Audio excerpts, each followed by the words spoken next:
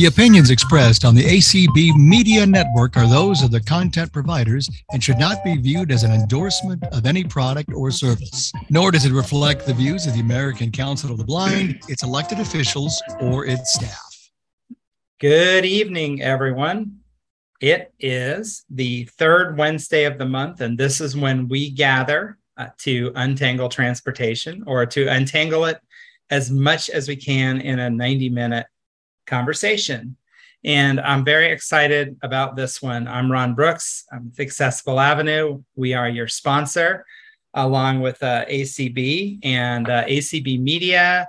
And we're on ACB Media, we're on Clubhouse, we're in Zoom. So we have all kinds of opportunities to participate, and hopefully we have all kinds of participation. So this is a really fun topic. And before we jump in, I just want to lay out a few of the logistics and ground rules. It's sort of like transportation. When you get on the vehicle, they give you all those rules you're supposed to follow. So we are going to start this conversation in just a few minutes with our guest, who I'll introduce in just a couple of minutes. And we will have a back and forth conversation for about 30 minutes, 35 minutes, something like that. And then we're going to open this up. And we will have the opportunity for each of you who are in the Zoom or in Clubhouse, if you want to come in and ask a question or make a comment, you raise your hand, you'll get called on and do that. And we'll take one question or comment at a time. And I'll go through this again in a minute, but we'll do that about the topic. And then if we have any time left over at the end, we'll open it up for other transportation related questions, comments, and conversations. So that's the plan. The one thing that we do ask is if y'all could please stay muted. And I know that we have Herbie as our host, and he will help with that as well. And I want to just start by acknowledging we have a number of people who help us make these calls happen. Tonight, we have Herbie, who is serving as your host and bouncer. We have Nikki, who is serving as our ACB Media streamer. Thank you so much, Nikki, for doing that. And we have Nancy over in Clubhouse, helping with hosting duties in Clubhouse. So really appreciate all of you all giving part of your evening to be with us to talk about transportation. What a way to spend a Wednesday night. So I want to introduce our guest for this evening's call. She is someone that I've known for a number of years. Our paths have crossed in the worlds of pedestrian accessibility, environmental access, transportation. I think they've crossed in the area of guide dog stuff as well, because I think we're both guide dog handlers. Hailing to us all the way, because I'm in Phoenix, so it's really far away, all the way from Charlotte, North Carolina, is Becky Davidson. Becky, thank you so much for coming on. Thanks for having me, Ron. Hey, it's awesome. It's awesome. Yeah, it's gonna be so much fun. Definitely. And we are, there is a holiday for almost everything in this great country of ours. There's a holiday for peach ice cream. There's a holiday for dirty socks. There's a holiday for baseball. And tomorrow is Car Free Day. And that's actually a world observance. And it's an observance that means a lot here because we have a lot of cars.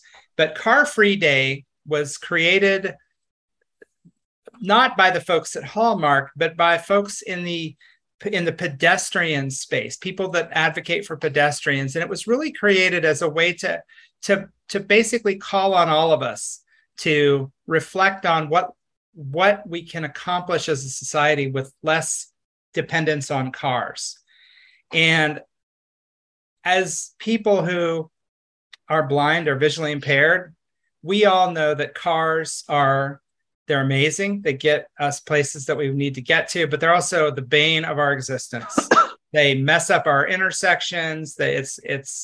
Occasionally they bump into us. Things happen with cars. And so this is a day that I think it's a great day to kind of reflect on how life could be different for us as pedestrians if the pedestrian environment was better and if there weren't so many cars everywhere all the time. And Becky has done a lot of work around pedestrian accessibility and environmental access, which is a close cousin of pedestrian accessibility. She's done a lot of work with accessible pedestrian signals and all sorts of things. So I thought this would be a great time to have her on and talk about how can we get to a more car-free society where the odds are maybe a little bit more even out there in the streets. So Becky, welcome.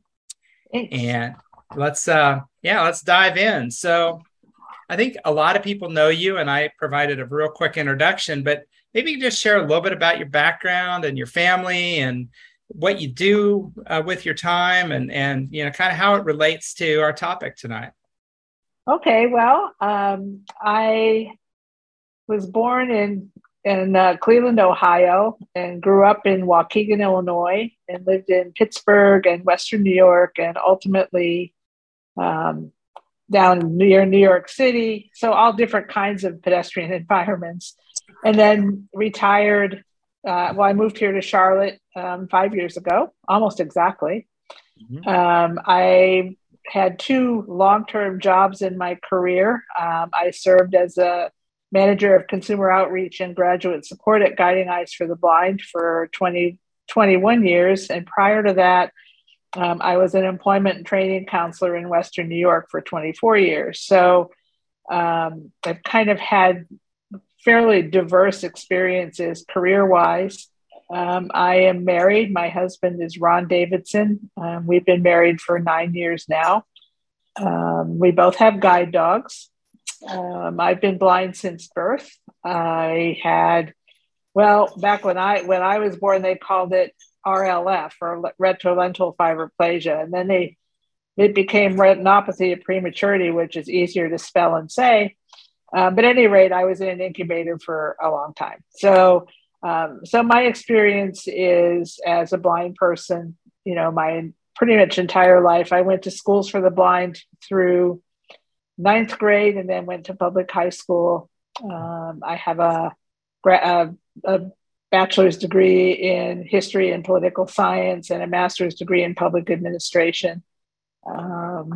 So that's kind of my background. I've been a guide dog user for 27 years. Oh my goodness.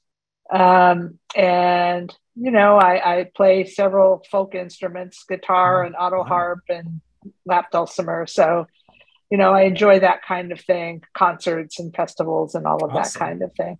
And all those things, of course, are things that get you out and about in your community. And so pedestrian issues are probably pretty important to you. So absolutely. Yeah. Maybe you could talk about that. You have done, in addition to all the professional things you've done, you've been involved in pedestrian accessibility and environmental access for ACB for certainly more than a decade, probably longer than that. But that since I've known you, you've been involved in this. What got you into it? What got you so passionate about these issues that you're willing to donate so much of your time to these causes? Well, I probably started when I got my first guide dog and then went to work for a guide dog school. And when you have a guide dog, the idea is that you get out and about. Those of you on the call who are guide dog users, know what I mean. Your dog needs to work. You need to work with your dog, and you want to just be out and about, and you want to be safe doing it. So I started to really notice things as they evolved. When I was a kid living in Waukegan, Illinois, we never thought twice about going out and crossing the street and riding our bikes. And I would follow my friends, or I had enough vision that I could see the edge of the sidewalk. We learned to cross streets. When I finally got O&M, you learned how to cross streets and listen for the surges and all of that. And it was pretty straightforward. Intersections were, for the most part, 4-way, easy to figure out.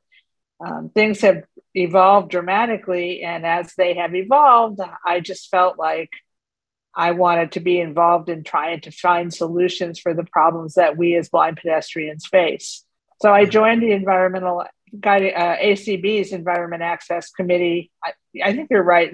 Maybe not quite a decade ago, but thereabouts. And then I've chaired it for several years now. We have an environment access committee here in North Carolina as well that is just getting started. And while environment access is more than accessible pedestrian signals, it's access to our communities, to the buildings, to whatever we want to get to and whatever we want to do in our community. So while we focus a lot on APS, and that is a big part of it, it's a little bit of a broader scope than that. Yeah. So we spend a lot of time on untangling transportation, and I would say also within the ACB and other organizations, and certainly I, as a person in the transportation industry, we spend a lot of time talking about things like public transportation and especially paratransit. We talk a lot about paratransit. And this idea of getting into a vehicle and going from point A to point B. And in some respects, paratransit has made, it's transformed lives. It's opened up the world to people who maybe didn't have as much access to it before. On the other hand, it also has some other maybe less desirable outcomes. We know that people who used to use public transportation, buses, trains, that sort of thing, and who used to walk are walking less, and they're using paratransit more, which in some ways is really good, and in other ways maybe it's not so healthy. And there are a lot of reasons. We have an aging population, so some folks that may be their best option, but we also have a lot of people that probably they're doing it because of a lack of pedestrian accessibility or a lack of confidence to use the pedestrian environment, or because cars have become much larger, speeds have gotten much faster, and cars have also gotten much quieter. From your standpoint, what are 2 or 3 significant issues in the pedestrian space that are maybe causing us to lose access to our communities in a way that's either keeping us home or keeping us essentially trapped in cars or buses? The whole pedestrian environment thing it's kind of pervasive as cities expand to suburbs and suburbs are built. The last thing they may be thinking about is sidewalks. So, okay, I want to go to, well, all right, let me use my community as an example. Mm-hmm. We have a couple of busy roads that have stuff on them that I would love to walk to, but there are no sidewalks. Mm-hmm. So, okay, what do? I can't cross this street. There's not a traffic signal. I could get up to where there is a traffic signal, but there's not a sidewalk. So in those instances, paratransit or rideshare is often the only solution, other than if you have a friend who's going that way anyway, or however. Mm-hmm. So I think, lack of sidewalks is, it's certainly an issue here in Charlotte that we talk about. The way intersections are designed have traditionally been for the good of the vehicle. I don't think anybody would disagree with that. And to a certain extent, it's understandable, but we're a car-centric society, and that's why we have tomorrow to celebrate No Car Day. I think that the lack of accessible pedestrian signals, the lack of access to the environment, of safe access to the environment.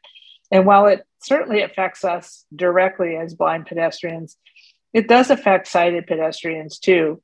And especially the lack of sidewalks. Mm-hmm. But not having access to the same information that sighted people have at intersections is also huge, because it's really hard to develop confidence in your ability to get around when you're not getting the information that everybody else is getting. Mm-hmm. So, I think those are the two big things. APS discussions always end up revolving around effective communication.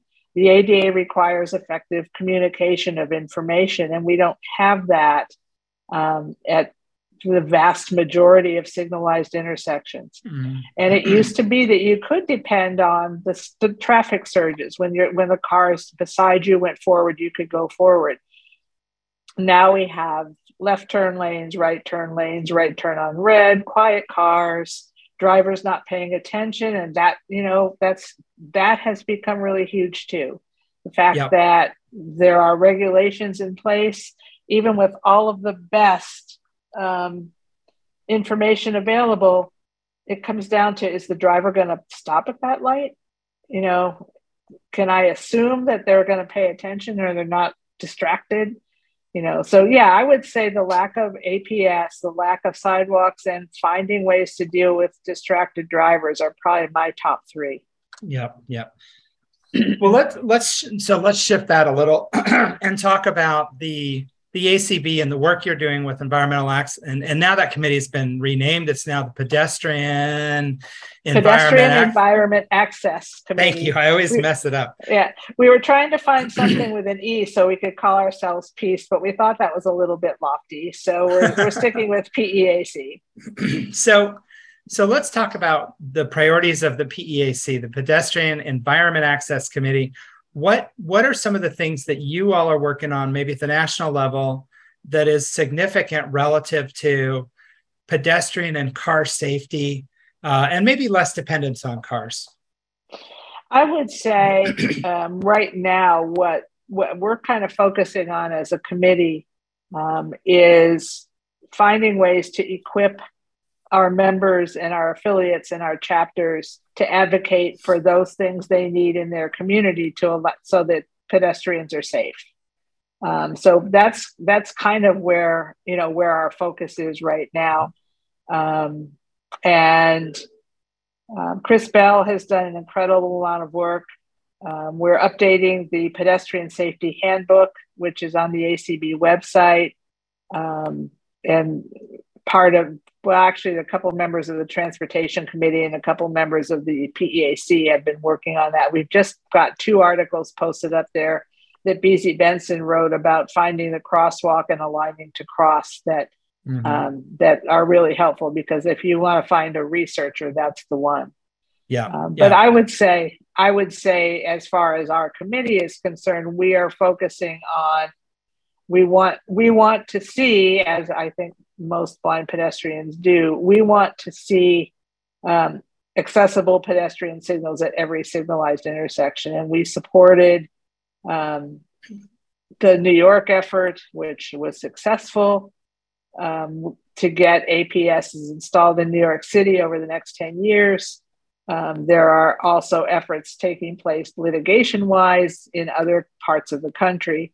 And litigation is one way to look at it, especially in bigger, more urban or more sprawling areas. But in small local communities, we need to kind of start right where we live and work with the people who know how to who makes those decisions and get to know them. And it's easier in a situation where you're in a small town and people know each other anyway.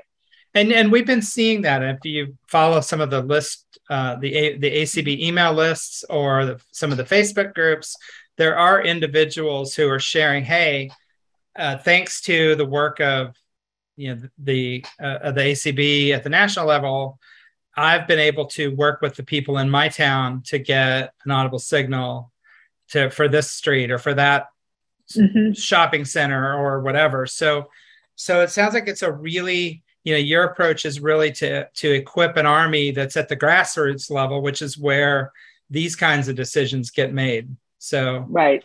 Good show. Right. And congratulations. We do see that progress. And, It's funny now when I'm out and about and I travel a fair amount.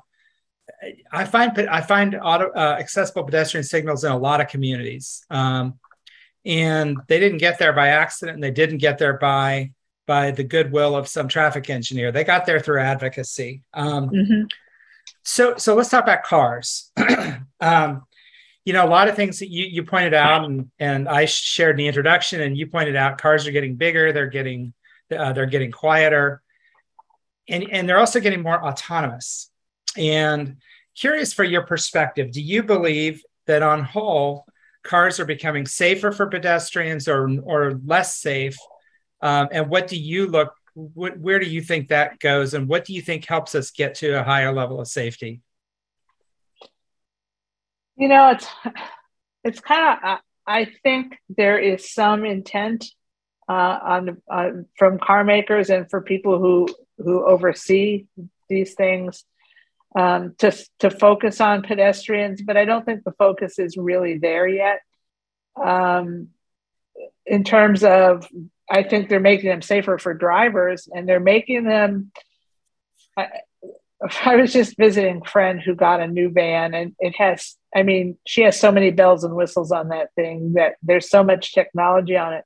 But among other things, there are cameras on it. There's a backup camera where you can see if there's somebody behind you, or some of the newer cars will stop before they hit something, whether it's a pedestrian or whatever.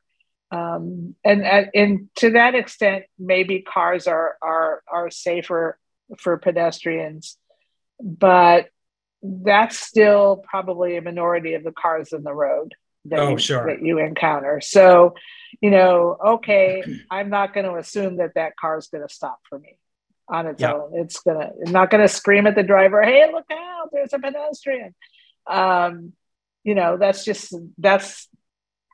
We can't assume that. And we also can't assume that the driver, and I mentioned this earlier, that the driver is really paying attention to what they're doing. So often you'll hear a report of someone being hit and the driver says, "Oh, well, I didn't see them." Well, okay, we as pedestrians are told you wear bright colors, do anything you can to make yourself visible. And that makes sense. And runners and bicyclists do the same thing. But, if the drivers aren't looking, it doesn't do a whole lot of good. Right. So we as pedestrians, there are some things we can do to make ourselves safer, but we're smaller and slower than the cars. And we just have to, kind of remember that and just be aware. And what's disturbing about that is that is what can drain people's confidence, regardless of their visual acuity or how long they've been visually impaired. Although people who are losing their sight, especially now, people that are aging and losing their sight, those fears are very real. And finding a way to help people build some confidence in their ability to travel safely it really becomes more difficult in that particular stage of life, understandably so. And especially someone who's driven all their life and all of a sudden now they can't drive. Well, I had that car and I knew how to drive that car and I knew what to do. And now all of a sudden I'm on the other side of that car and I don't trust it. So, they look a lot friendlier from the inside. They do. They totally do. So just a few more questions, then we're going to start to open it up. But something that came to mind is if you were thinking about working with a local chapter or a state affiliate or an individual who's an advocate in their community, what are maybe 2 or 3 things you wish that every local chapter, every state affiliate, and advocates would do to promote pedestrian accessibility in the communities where they live? Well, first of all, know what to ask for. Do your research, find out what exactly you want. Be sure you know exactly what you want and can explain it well. Then find out who should hear it. Is it a local planning organization? Is it a traffic engineer, the highway department? Who is in charge of the roads in your community? Are they city? Are they county? Are they state roads? Because that makes a difference. I guess the most important thing to say is be well prepared to talk to whoever you're going to talk to. And, it's really helpful, especially in bigger areas, if you can form a coalition with other groups or other organizations in your community. If people with kids worry about their kids walking around, because kids don't pay attention either. I mean, we've got kids that walk up this street that I live on now, and they just stroll across this busy highway. Oh, the drivers aren't going to hit me.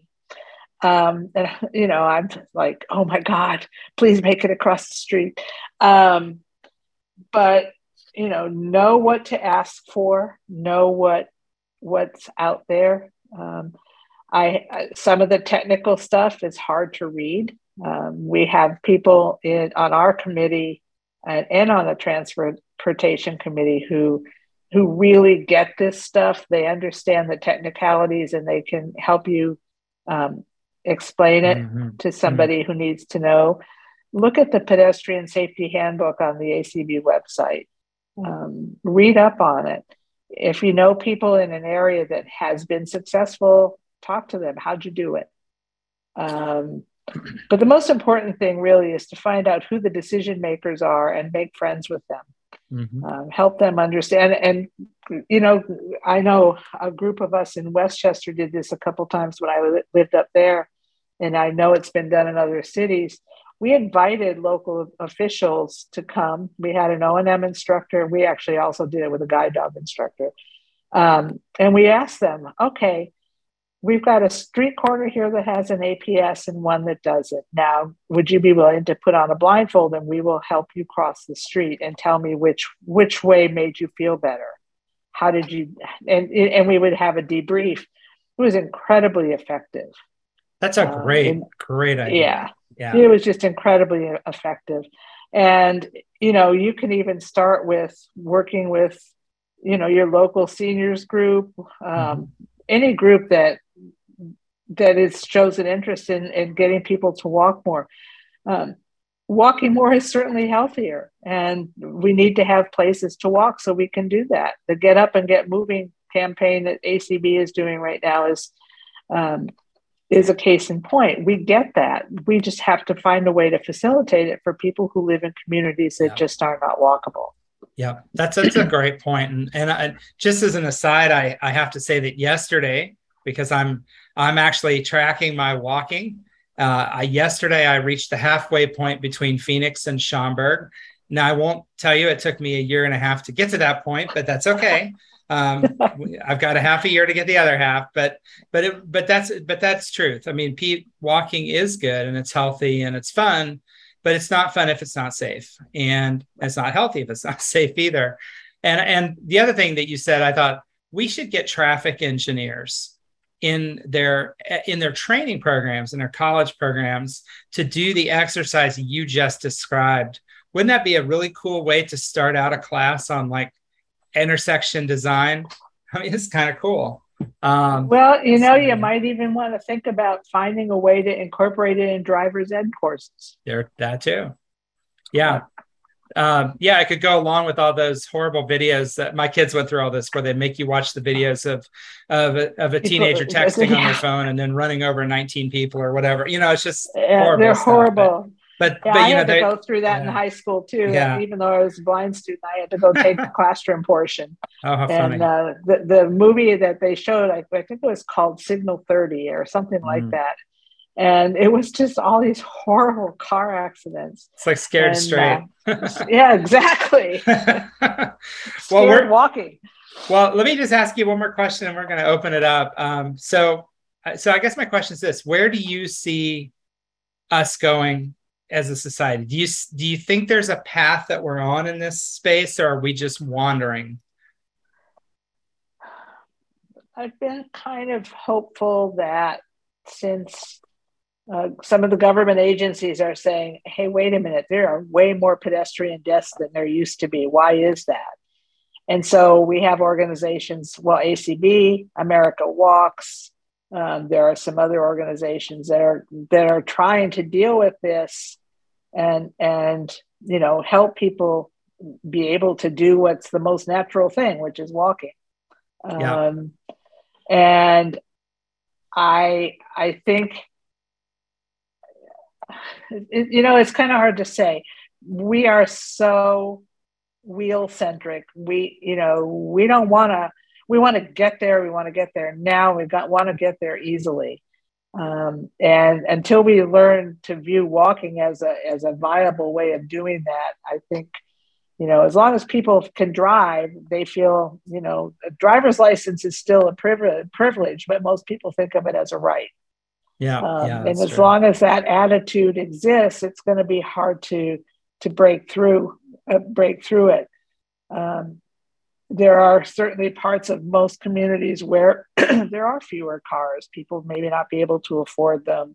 And those people are not necessarily any safer than those of us, who live in different types of communities or are blind pedestrians. So I am hopeful that we can kind of break through that and help people understand that walking is beneficial in more than just healthy ways. Yeah. It saves you a lot of money if you can walk to where you need to go instead of having to take a ride share or even paratransit. And there's always going to be that necessity for those things, especially for paratransit, for people who live in areas where they can't physically walk from one place to another safely. But I personally would like to see the day where paratransit is not your first option. You can walk there, or you can walk to a public bus stop and get there. And public transportation itself becomes accessible if you can get to it. Mm-hmm. Yeah. It's funny that you mentioned that. We have a community here in the Phoenix metropolitan area, Tempe, and there are developers who are building a car-free community. And I mean, it's kind of funny. It's like, probably very few, if any of us on this call would ever be able to afford to live in it. It's a very upscale, it's very kind of niche and cool and all that.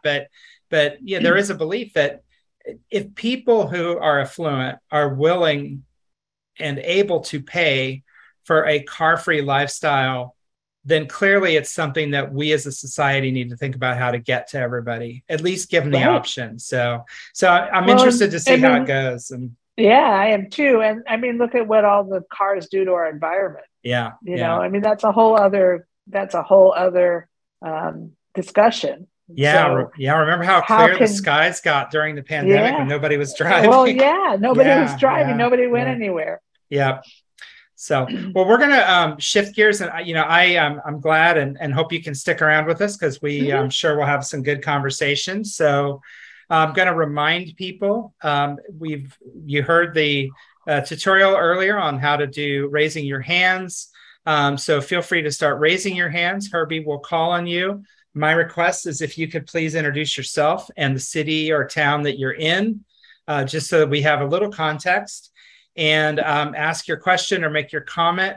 If you have a question, just one question, please. And if you have more questions, hopefully we'll have time and we can come back around and you'll get a second chance. But let's do that and let's just see where things go. All right. First up, we have Melody Holloway. All right, Melody. Hello, thank you. Melody Holloway, Columbus, Ohio. Has there been further progress in educating drivers during driver's ed regarding identification of the guide dog, harness, the white cane, and their uses? Thank you. Good question. I have not heard that that's an excellent question, and there needs to be. But I have not heard that there has been any increase in that at all. Have you, Ron? Well, I know it's in the manual because my kids, when they went through their driver's ed, they had to answer those questions. So I know it's in there, but the question is what happens after that, and I don't know the answer. Yeah, it's always been in there. And of course, many states have white cane laws that address that. But there again, they're not at the top of the list of things that people are being educated about. I do think it's an interesting idea, maybe for a state affiliate or a local chapter, to maybe do some awareness around White Cane Safety Month, which is October, because it's a good question. Because I remember we've had and we've heard of people who have been struck by cars, and there is a presumption that if you're blind, it was probably your fault. Your fault, yep. And yep. Regrettable and sad and all that, but you're still injured, and so I think there is work to be done there. But I think it's good grassroots advocacy work, because I think if people in a community are looking at you and you're in their community with them, that message carries weight. And I think it's a really good suggestion, and something we should, as an organization, think about. How can we empower members to do that kinds of advocacy in their communities, to remind people, hey, we're out here, and this is what the law says. So, yep. Next question. Area code 407, ending in 275. That sounds like Florida. Orlando, maybe? What do we got? Who's at 407? Hi, my name is Tarika Walton. Yes, it's a Florida number, but I'm actually in St. Louis, Missouri. That's what happens nowadays. You can never That's assume. Right. That's right. All right, Tarika, what you got? Tarika, you said your name is... First, I want to say I had no idea where the APS came from. I thought it was from people working at the School for the Blind. So thank you so much for I saw one really great one that not only talked really clearly, but it told you which street you were about to cross, and it counted down how long you had to cross it. That was so fantastic. But yeah, those are the newer ones. Yeah, it sounded like one of the really new ones. But in the area where I live, I took a walk last Saturday, and there was like no sidewalk on half of the street. So I had to walk on the half that had the sidewalk. The sidewalk was all weird. And in many places, because I was using Soundscape from Microsoft, and it said Service Road instead of the actual name of the road. And I'm like, well, okay, what street is this? And then I came to a train track where literally the train tracks were right at the level of the sidewalk. There was no indication that there were train tracks, none that I could tell anyway, because I can't see all that well. And I literally could just like walk across the train track, and I stopped and I was like, well, I wonder if I'm going to be able to hear this train coming. I was really skeptical about walking across the train track. So my question is, how do you not feel intimidated about talking to the people who make the decisions? That's my question. What I tell people, because it is really easy to feel a little bit intimidated by them because you feel like they have the authority. But our government and the people we elect to our government, I mean, if you want to put it in simple terms, they work for us, not the other way around. And so if we can approach them on an equal basis and just remember, hey, this is another person doing a job, and I just want to, talk to him about something that's important to me, and hopefully it'll become important to them. So Tarika, let me add to that, because you just did a phenomenal job of telling a story, and you had my attention.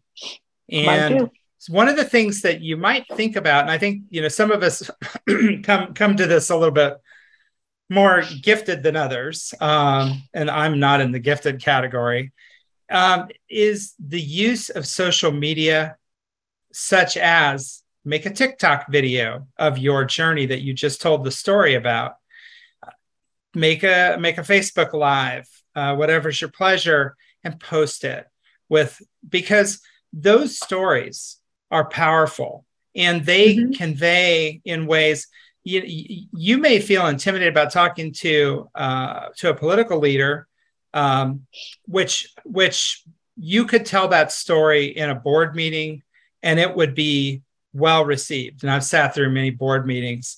They don't need you to be polished. There's plenty of people that get up and try to sell you the shoes that you're already wearing.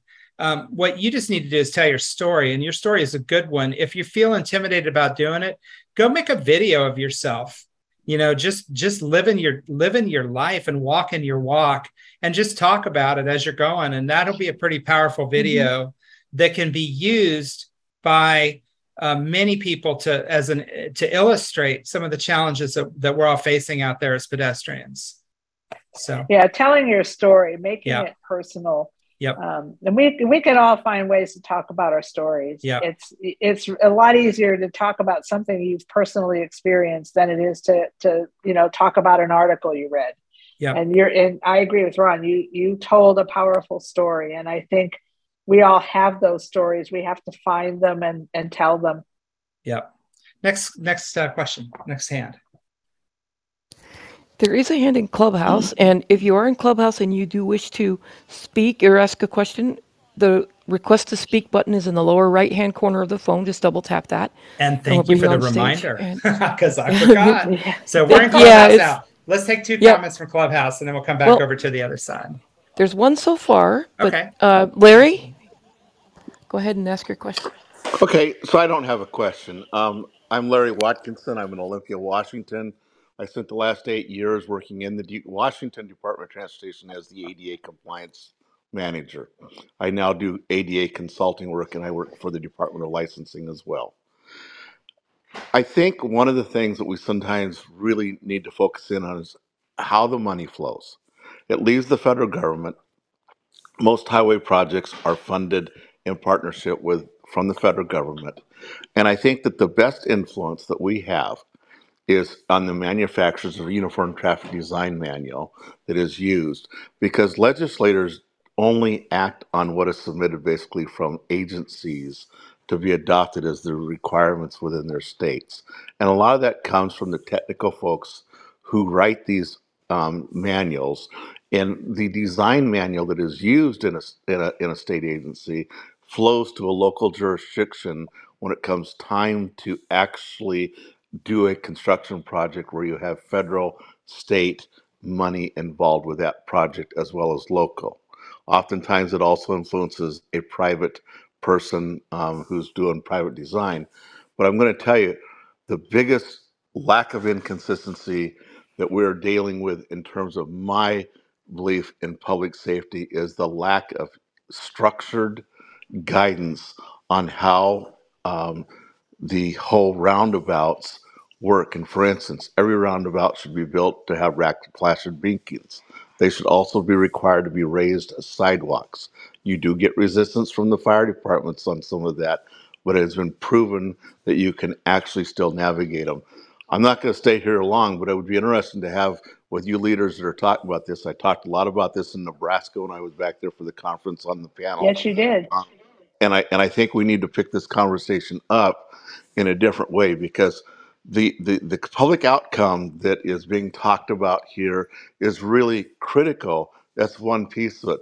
But you need to dig in, and you really need to understand the bowels of the whale before the crap falls out. So I'll just leave it with that and go back to you folks, and I'd be happy to have further conversations. But we've got to crack the nut on how these design manuals are being provided through the traffic design manual. So thanks for taking my call.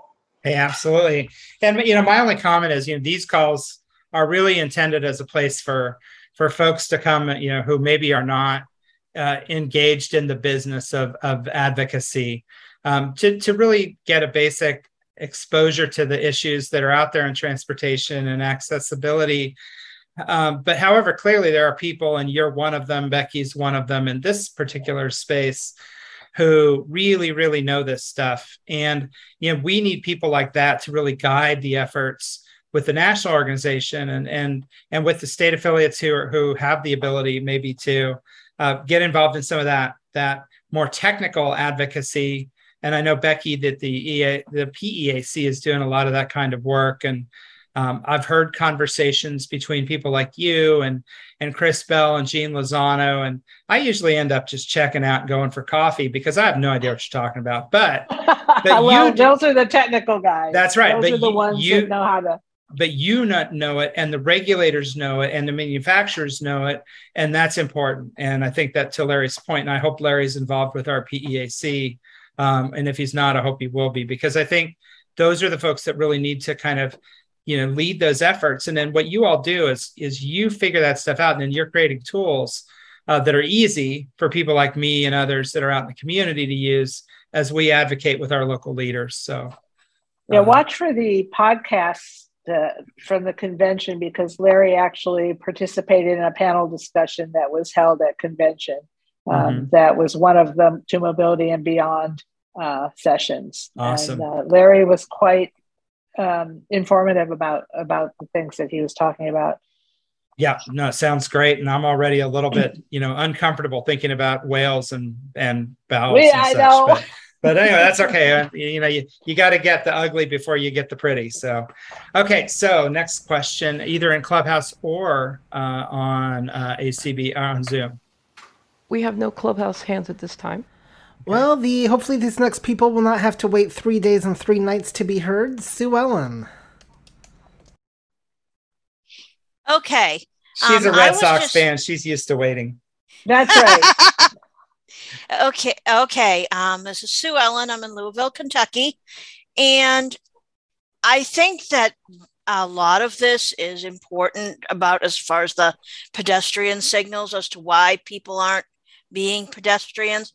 But I do think part of it, I'm wondering if you all think part of it may also be impacted by the higher instance of crime in the streets and the lower instance of available police to keep us safe in the streets is contributing to people staying in their cars or staying in their paratransit.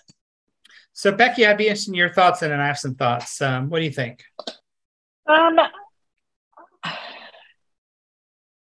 I think that may be the case in some areas.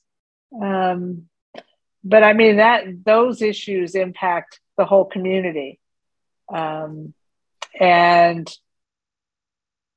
I do think it is something that we think about, and how, part of being safe on the streets is being safe from, you hear the kind of things that happen in New York City on the streets, and of course the subway isn't any better, so how do we deal with this? But I think that's a really good question, and I think it's something that needs to be thought through as well. So it's interesting. This issue comes up, and I work in transportation. This issue comes up. It comes up a lot around light rail, where you have a community, and we had an example of this here in Phoenix, where I live. The agency opened a light rail, a brand new light rail line that extended an existing line into a community that has quite a bit of poverty, and has a reputation for crime. And immediately, the opponents of light rail pointed to the fact that in the light rail corridor, so around the stations and around the stops, there was and it was a ridiculously high number, like 70% increase in crime along the corridor as soon as the light rail opened. And it became an argument for defunding light rail and this kind of stuff. And when the researchers dug a little deeper, what they found is that the crime in the community didn't change a bit. If you looked at the community as a whole, what happened is all the criminals, if you will, moved toward the light rail because there were reasons, they speculated. But the issue wasn't that crime got worse. The issue was that crime got focused. And good community policing, that there are ways to solve for that. So part of it is perception. Part of it is what gets reported. And in an overall sense, with some exceptions, I think Chicago would be considered an exception this year. It's been a rough year. And recessions, by the way, typically crime goes up during recessions, and we're in something right now. I'm not sure if we're calling it that or calling it something else, but overall, crime in general, I don't know that there's evidence, and I haven't heard that crime on the whole is really up. I think what is up is reporting of crime. So the perception is that our streets are unsafe and that it's dangerous to be out. I'm not sure that the data actually is there to support that, and I'm at least not in every community. I think the bigger issue, and I believe there's actually probably some data for this, although I don't know it. When you have more people who are pedestrians, you reduce the feelings of unsafety that people feel when they're out in a deserted area walking, for example. If you have more pedestrians, if you have more people out and about in their community, if you have police officers on horseback rather than hiding in a car in a parking lot, you have a better feel in the neighborhood, and crime is less likely to perpetuate. So I don't know. I mean, I think it's a worthwhile question to ask, but I think it's a complicated question. The one thing is for certain, whether or not there's crime or not crime, we know that we don't know what the impact of crime is on our ability to use or not use public sidewalks and to be pedestrians. But we do know that a lack of accessibility stops us from being pedestrians. That's a fact. That's right. So you solve the problem you do know, and because that's a real thing that you can solve. And then the other one, you just, that one I think probably needs a little bit more work. I think that needs more direct community involvement because it affects the whole community. Yeah. So, the accessibility issue ultimately does too, but basically it affects a specific group that needs a specific accommodation. And finding ways to reduce crime and help people feel safer walking around the community affects everybody in the community. Absolutely. And although you did point it out in your conversation, you said that having a more accessible community benefits everybody. And I agree. If you think about curb cuts for mothers with strollers or parents with strollers, or if you think about having accessible pedestrian signals with countdowns, everybody benefits from that technology. It's not just something that benefits a handful. So next question. Next, we go over to Travis Seidler.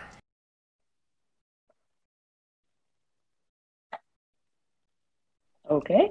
Hey, everybody. There we go. Hey, Travis. It's Travis Sittler from Templeton, California. So I don't have a question necessarily, but I do want to talk about a situation that happened in my college years, going to my local community college. So this is back in the time when we had the front bus stop, and I had to cross a couple of streets to get here to the main parts of the campus. Where the parking lots are. So you had to stay in the white lines, obviously, for those, if you know what I'm talking about. Yes. Anyway, luckily, I know how to pay attention, by listening and stopping and all. So, which I did that. But there's been a couple of instances where I'm still crossing the street and I know I'm okay. But the car, an ignorant driver chooses to just go through, and just like in front of you, it's like he doesn't want to wait. Yeah. He or she doesn't want to wait. Like, I mean, come on. Have you heard about those encounters? I mean, oh yeah, that was a problem quite a few times. Yeah. Oh yeah. And I think that goes to education. It goes to driver education and some of the things that we talked about earlier. I mean, the funny thing is, you said, "Have you heard about it?" I'm thinking, you mean today or yesterday? I mean, if you cross the street, you're probably going to get cut off by a car at some point within the next week. I mean, it's going to happen, and that's an education issue, I think. Well, and here's the thing. And then here's the other thing that got worse over the years. That the streets were totally redone. The areas that I crossed to make it totally flat, no curbs, to make it flat for wheelchairs. Mm-hmm. Now that became a bigger problem when they did the blended curbs, because when they had the wheelchair ramps and the raised curbs before, I knew what wheelchair ramp to cross at when I'm going back to the bus stop. Unfortunately, that did not make it easy, because I had to try to count steps, but As a result, that resulted in numerous complaints like, this bus stop is a bad location. This gets a total F. We need to have this moved to the back. And sure enough, the petition was circulated. And when I started back a year later, I checked the right alert section and found out, hip, hip, hooray. Hey, all right. So, you bring up a good point, Travis, and then we'll go on to the next person. But I want to just kind of talk about one thing you said. You mentioned the fact that sometimes people in the community, all of whom are pedestrians, including people who use mobility devices, they're all pedestrians. And sometimes, and Becky, I'd like you to comment on this, and then Herbie, we can go to the next person after Becky's done. What do you think, Becky, about the fact that sometimes there's a perception or maybe a reality that folks who are using mobility devices may have different needs than we do? And how do you think, what's the best way from your standpoint to balance those? Because we both need pedestrian accessibility and we don't need to be fighting with each other. Are there ways for us to come together on stuff like that so that we can not have those kinds of issues which keep progress from happening?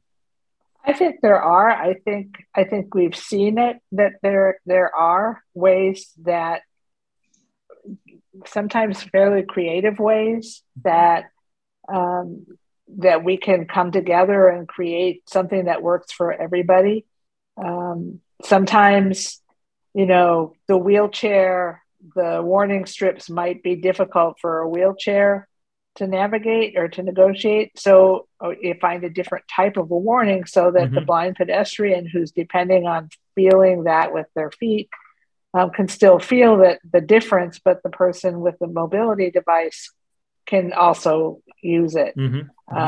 Sometimes it's a matter of ramps having to be a certain width or, that kind of thing.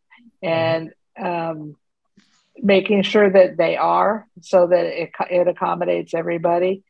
And I think what we really need to do is have a conversation. I think we may assume they need something and they may assume we need something, but we've never actually talked about it. Well, that's what we need to do, is talk about it, because then we come up with solutions. And in your experience, Becky, do you think that there is a typical forum for how that gets done in the average city or say middle-sized to large city here in America? Is there a forum for that? I mean, I'm sitting here thinking, well, I don't know if we have a pedestrian accessibility committee in Phoenix. I doubt it. It might be under the Mayor's Commission on Disability, but I've never heard them talk about it. Where do you think those conversations, how do we make those conversations happen, and what kind of infrastructure do we need to advocate for to make that happen? Well, I think the disability planning groups, like you mentioned, is probably the best place to start. I think paratransit systems, at least I knew in New York, because I served on it for like 20 years, I had a transportation advisory committee. And of course, we didn't necessarily talk about pedestrian safety, other than when we talked about how we can't get to the bus stops to use the buses because there's no sidewalks and so on. But those committees included people with mobility devices as well. And I think that those kinds of groups are where you start, because they need to include they need to include pretty much as many different types of issues as they can. Yep, got it. Herbie or Nancy, who do we have? Do we have anybody in Clubhouse? We do not. Okay, Herbie, anybody on Zoom? We do, but I did think I saw a raised hand in Clubhouse, Nancy. So just a suggestion, you might want to refresh your screen, because I think I do see a raised hand over there. And just to let you know, Ron, it is the top of the hour, so you have 30 minutes left. Okay. And your next question will come from Sheila Styron. Hey, Sheila. Another Hey, warrior. guys. Good job. I want to hop in on a topic a little bit ago. We had the woman who asked the question about traveling as a pedestrian, the safety. And this is something that I think about a lot and I deal with a lot in my work advising people at a Center for Independent Living. I work in an area, Midtown Kansas City, where there is a lot of homelessness, a lot of drug use, a lot of things that would scare a lot of people. And I once had an experience where, and I've been traveling in this area for nearly 13 years, and nothing bad has ever happened to me. It may not sound attractive or appealing, but really, I sort of feel like a lot of these people are my friends.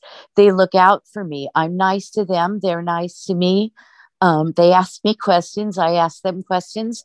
If someone says hi to me, I say hi to them. I just really think that the fear of crime or harm is totally overrated, over concentrated on. We need to be the ambassadors. We need to, before we can have great groups of pedestrians crossing streets together, somebody needs to take the lead. Somebody needs to show people that it's really not that scary. It's not that bad. We have to, what are you going to do? Stay at home? I advise people all the time who want to move to Kansas City, where should I live? And I tell them that they should live where there are buses, and where there are buses, unless you live in a great area with a whole bunch of buses, it's usually where there are sketchier populations. And these people aren't out to get you. They are not out to get you. They're just disadvantaged people down on their luck. And it's really not, it's not that terrible. I was once doing a production for our local PBS station, and a producer met me at my house to walk with me to the bus, and it was really cold. It was like one of those 5-degree days, and we walked to the corner, and it was really cold, and a bus actually passed us. And he was like, and he was British. He was like, should we call an Uber? And I was like, oh, and I thought, well, yeah, maybe we can't stand here in the cold. But I guess somebody on the bus got the driver to go around the block and come back and get us. And we got on the bus, and I looked at the bus driver, and I kind of whispered, because there's this guy with a camera behind me. And I sort of whispered, boy, you picked a really bad day to pass me.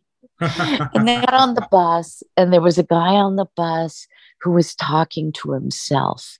And, later I was talking to them. He was just really kind of freaked out by some of this. And the guy was harmless. He was harmless, and so he asked me, are there often people who talk to themselves? And I said, sometimes there are, but they're not going to hurt me. They're not out to hurt me. And you know what? It's just a slice of life. And he ended up calling the whole video series Slice of Life. That's so great. I don't know.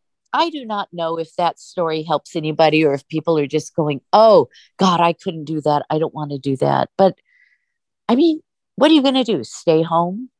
I love walking. I love taking the bus. I love not waiting for paratransit rides to show up. I'm done. Well, you thanks guys for are sharing doing a great job. No, I Thank you. appreciate that. Appreciate that. It's a great story. And, I love it. Slice of life. And, you bring up a good point. I think some of us have actually gotten so used to being home that it's actually gotten harder. And Becky, I don't know if you've experienced this, but it's actually gotten harder. It's almost like you have to relearn to get out and be about in society, because we spent 2 years not going anywhere. So it's really interesting right now. And it's a good point. So, okay, before we go to our next guest, I just want to take a quick minute. We have about a half an hour left, or a little less, just to let you know, because I always do it at the end and I never have time. So real quick, Accessible Avenue is the sponsor. We do advice and training and consulting to the transportation industry to try to make transportation better. And the focus for me personally is to make it equitable, so that transportation for those of us who have disabilities takes the same amount of effort, the same amount of planning, the same amount of time, and the same amount of money as it does for other people. That would be an amazing thing to get to, and we have a lot of work to do. We also provide assistance to organizations and individuals. If you have transportation challenges, we're certainly happy to engage with you and try to help solve them. One of the ways we do that, of course, are these calls. So you can check out our website. We have some free resources there, including some standardized forms for commenting on public transit services in such a way that hopefully they will listen and hear you and respond. We have some guidance on creating effective service animal policies. That was just a personal issue since I have a guide dog, and I must have been denied a few times that week. So anyway, so we're out there in the world doing those things. So check us out at accessibleavenue.net. If you want to get our announcements, you can tell us that, and we've got an online form you can ask to be connected to us, and we'll do that. So that's who we are. Let me now go back into back to Herbie and see if we have other people with their hands raised. Did we want to check on Clubhouse first? Yes. Yes, that's right. You had somebody that you had found. And it's Nancy in Clubhouse, just so you don't forget. Yep. It's helping you out over there. So. Yeah, that's okay. Kim, you may unmute. Or is that?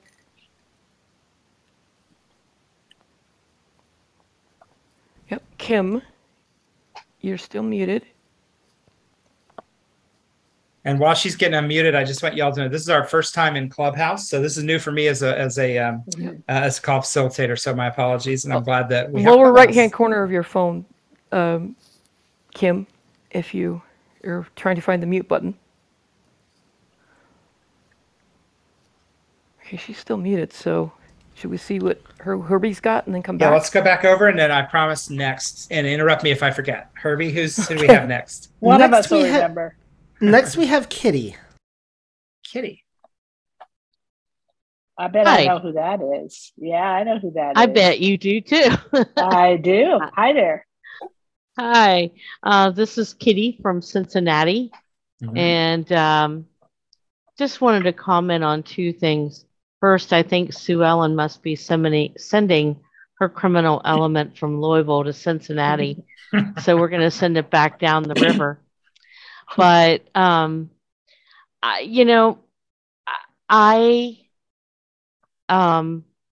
still do travel.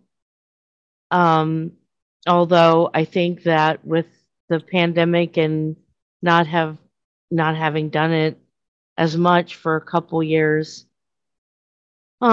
things have changed. And while I feel okay with most of the intersections I've dealt with and the criminal element, I mean, I was pickpocketed several years ago when I lived in Boston. So it showed me that, unlike most facets of society, criminals don't discriminate against people with disabilities. But the thing that bothers me is the mass shootings. I mean, hearing on the news just on a daily basis almost of pedestrians, people getting shot, whether it be in a grocery store, a church, road rage, certainly. While I might have been comfortable walking in some criminal elements and things, the whole deal with mass shootings is kind of a It's just it makes me feel like I have no control. Right. I mean, and I guess nobody has control. But thinking of myself and my dog, I mean, if anything would happen to my dog, I would just be devastated. Yeah. And I'm sure you're not alone in that. No. So that's one thing that comes out on that element. And then as far as environmental access, I think another area that needs some attention is for those of us that live in wintry environments, making sure that the street crossings are accessible. Mhm. You know, Yep. here it's common to remove the snow from the street and we put it all up on the sidewalks. Yeah. That's a great I was point. just talking to a city official about that very issue Yeah. earlier today. Mhm. Yeah. There's Yeah, that's no, a great point. It is a no good point. questions, more comments. Yeah. Yeah, you know, I mean, the first one, obviously, it's a heavy topic and there's no answer for it. I mean, transportation and pedestrians and sidewalks, you know, any place in America that people can go, they can go. And that's the good people and the bad people. And, you know, what I would say is we've had two people now raise the issue of safety, and really three. I mean, Sheila talked about it, and, you know, Sheila took a little bit more of a nonplussed kind of, you know, approach to it, but it is an issue. And I think any of us who have been out and about in pedestrian spaces, you know, you're going to experience all that society has to offer, and some of it's not the greatest. And I think there is enough of a conversation here to say that maybe one of the things that we as an organization, ACB, maybe through the environment, the PEAC or some other group, yeah, maybe part of what we talk about is strategies for being safe in public places, you know, because it's not something that is maybe not intuitive. I mean, it's easy if you can see a police officer, but it's not so easy if you have no idea where the police officer is, or if there's no one around, you know, and knowing, you know, do you choose the well-lit street that has a lot of people, and maybe it's a little bit more challenging from a safety standpoint because of cars or because of you know, people turning and driveways and such, or do you pick the quiet street where there's nobody and maybe it's not so well lit and maybe it's not so safe? So I mean, you know, helping people kind of think about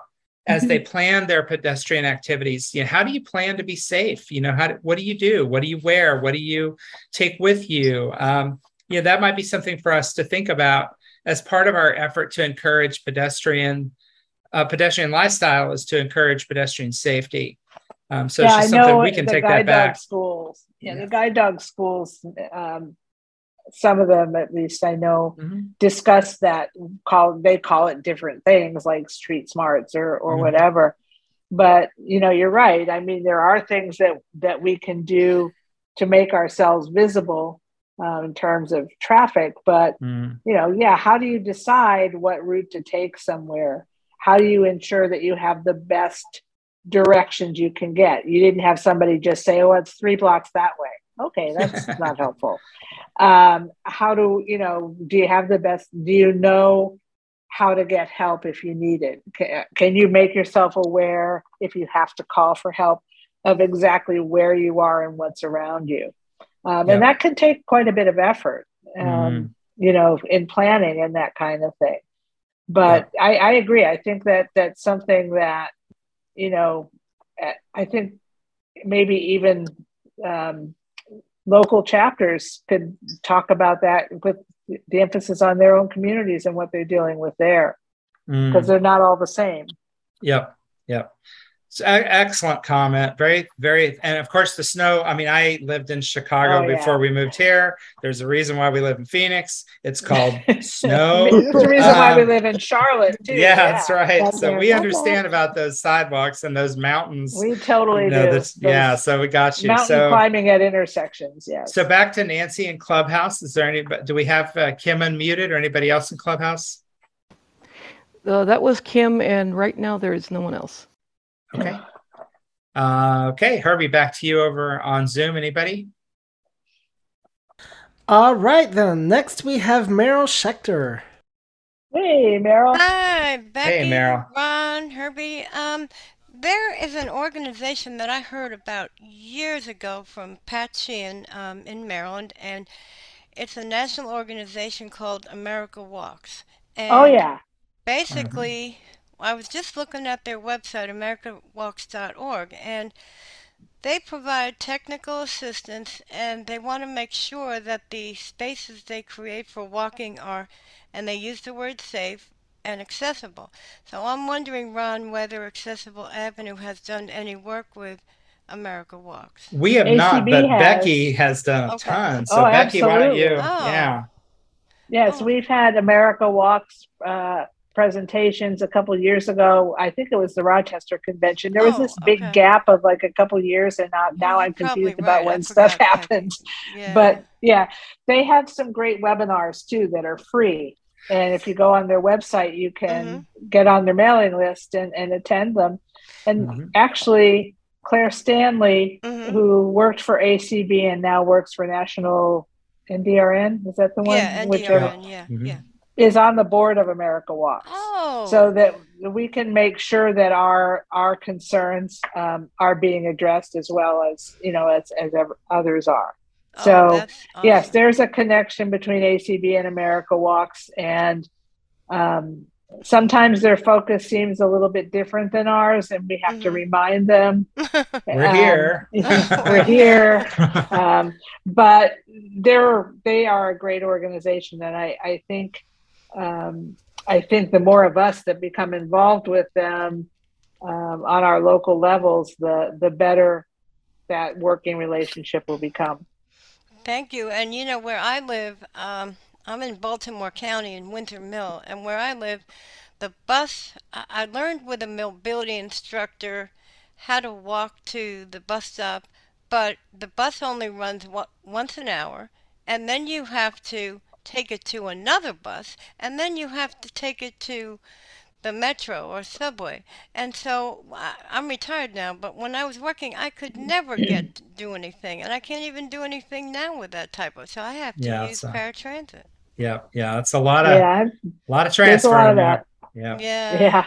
Thank you so much. All right. Okay, Herbie or Nancy?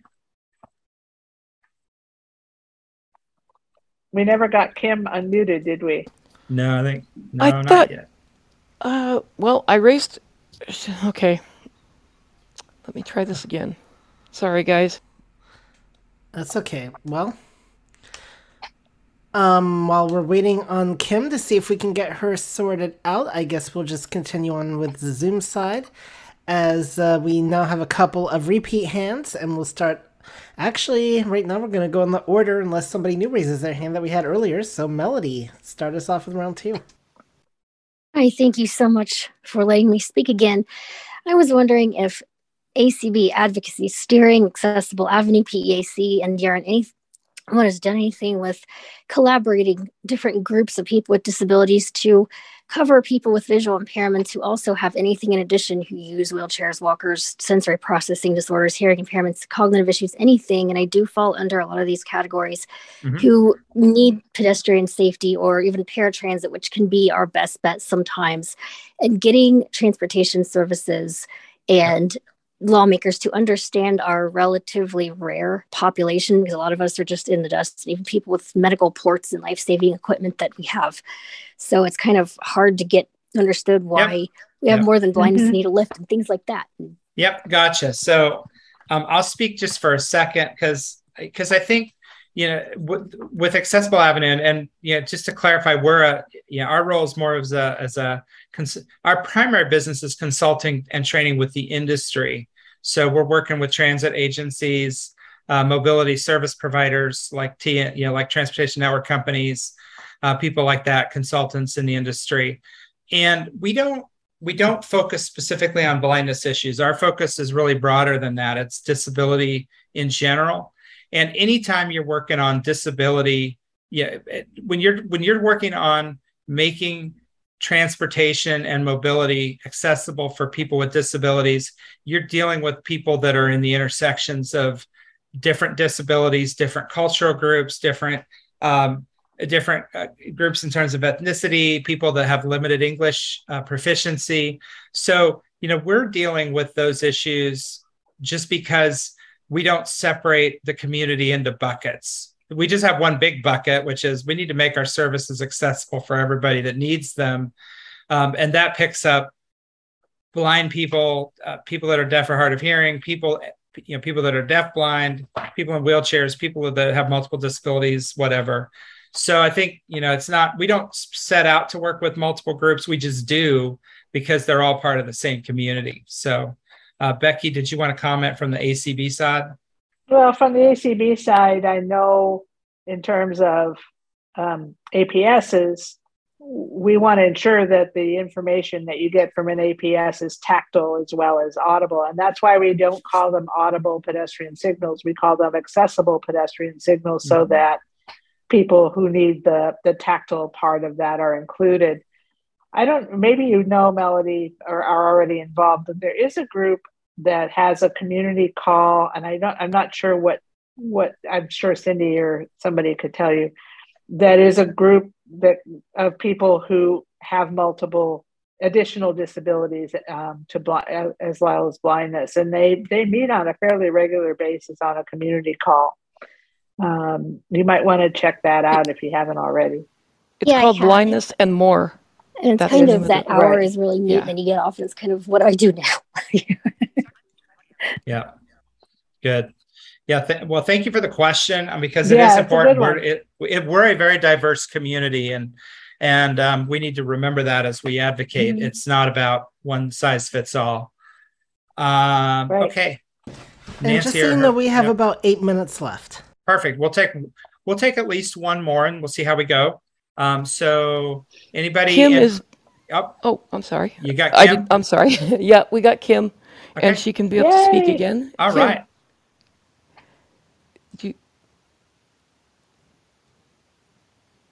You're still muted. So Kim, I know you know how to mute on Clubhouse, the bottom right button. Yeah.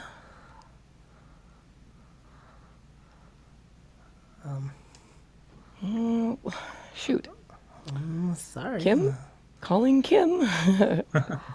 I guess. There's nothing we can do, unfortunately. Okay. No. All right, well, let's take one more before we wrap up. All right, Tarika. Our storyteller. That's right. Hey. So I know a lot has been mentioned about safety with right-hand turns and criminal elements and such. I've actually experienced the same thing Sheila has, where I've been on a train with people who talk to themselves, and I've actually talked to them.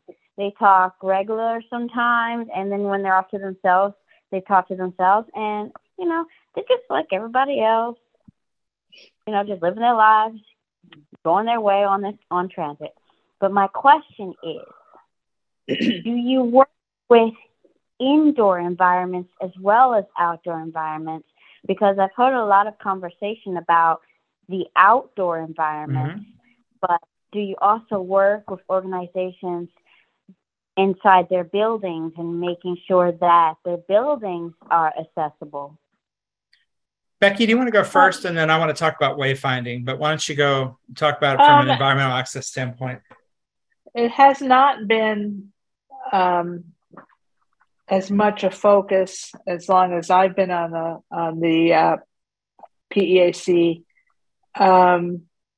It's a legitimate concern. I think the reason is that often those are privately owned businesses and they're governed under different codes. But it's certainly, something that people should advocate for. I mean, we all know about businesses, having to make themselves their buildings wheelchair accessible, and to the extent that they need to be made blindness accessible, that's part of the same thing. It's a reasonable accommodation. But I think Ron's going to talk about wayfinding. There's some really interesting wayfinding apps out there now through what used to be Nearby Explorer. Mike May and his group are doing some incredible work with indoor wayfinding right now. Yeah, there's a lot. And actually Accessible Avenue, this is an area where we are working quite a bit, both in the transit space with public agencies that are interested, but also working with some of the private companies to develop technology. And we will host an Untangling Transportation call around wayfinding in the future. It's not on the calendar yet, but it's on the short list of topics, because there's a lot of work being done on the technology side. And most of these technologies they're app-based, and they work differently. So they have different technology that they're using to label the indoor spaces, because you can't use GPS indoors. It doesn't work. So you have to use some sort of a mapping technology, or a technology like beacons or something like that. And there are a handful of companies, and it's a pretty big handful, and the handful gets bigger every day, of companies doing this work. Bigger. Yeah, there's new technology. There's both in terms of the technology that is used to label things in indoor spaces, and also the technology that's used to deliver the messages, which has to do with how far it can be transmitted and how accurate it is. So lots to talk about there. Everything from beacons and QR codes to neural network mapping and all sorts of imagery technology. It's fun stuff, very nerdy and geeky and fun. So we'll do that on a future call. And also, Aira or Be My Eyes. Aira's another option. Be My Eyes too can be really helpful if you go into a building and everything's print and you can't figure out where the heck you are or how to get where you're supposed to go. Yeah. So we'll do a whole shebang on that topic, because it's a really good topic. So, and that really takes us to the point where I probably need to wrap up, because what we want to do is, again, just give you our contact information and tell you about next month's call, which is going to be a barn burner, to be certain. So you can find out more about Accessible Avenue at accessibleavenue.net. You can, I know, Becky, you're on Facebook a lot, and so am I. So you can find us on Facebook. I'm on LinkedIn. Feel free to hit us up. I'm sure these are all topics that we live, breathe, and care about. So let me tell you now about this call. Next month is on October 19th, and we're going to open it up. We're going to talk about on-demand paratransit. And this has come up a few times, but what we're going to do is we're going to talk about it in two ways. And we're going to have two guests. First time I've ever tried to manage two guests. I can't even manage Clubhouse and Zoom on the same call. I don't know how this is going to go. It could get a little weird, but we're going to have two guests. We're going to have David Kingsbury, who is a member of our Massachusetts, the Bay State Council affiliate. I think he's affiliate president, actually. He is going to be a guest, and he's going to talk about on-demand paratransit, the way they do it in Boston. It's a program called RideFlex. And we're going to have a consultant from the transportation industry, somebody that I know and work with, who has just finished a project for the Transportation Research Board, looking at 18 different on-demand paratransit projects from around the country. And when I say on-demand, I mean not calling the next day and waiting for a 30-minute pickup window. On-demand means that you call 1 or 2 hours in advance, and you get a ride that goes straight to where you want to get to. So she's done a study, federally funded study, of about 18 agencies that offer those types of services to try to figure out how they're structured, what works and why. And we're going to have both of them on to talk about this topic of on-demand paratransit. So that's October 19th, which is a Wednesday night. It's at 9 o'clock Eastern, same format as this call, and you are all welcome. If you would like to get our call announcements and other paraphernalia that we send out from time to time, send an email to connect@accessibleavenue.net. That's connect@accessibleavenue is all one word, .net. And we'd be happy to add you to our list. Becky, thank you. Appreciate you being here. Fun. Oh, yeah, it was a lot of fun. Herbie, thank you. Nancy, thank you. Nikki over there on ACB Media, thank you for streaming. And everybody out in the audience, whether you're on Zoom and Clubhouse or on ACB Media, thank you for joining us. We will wrap up our call and see you next month.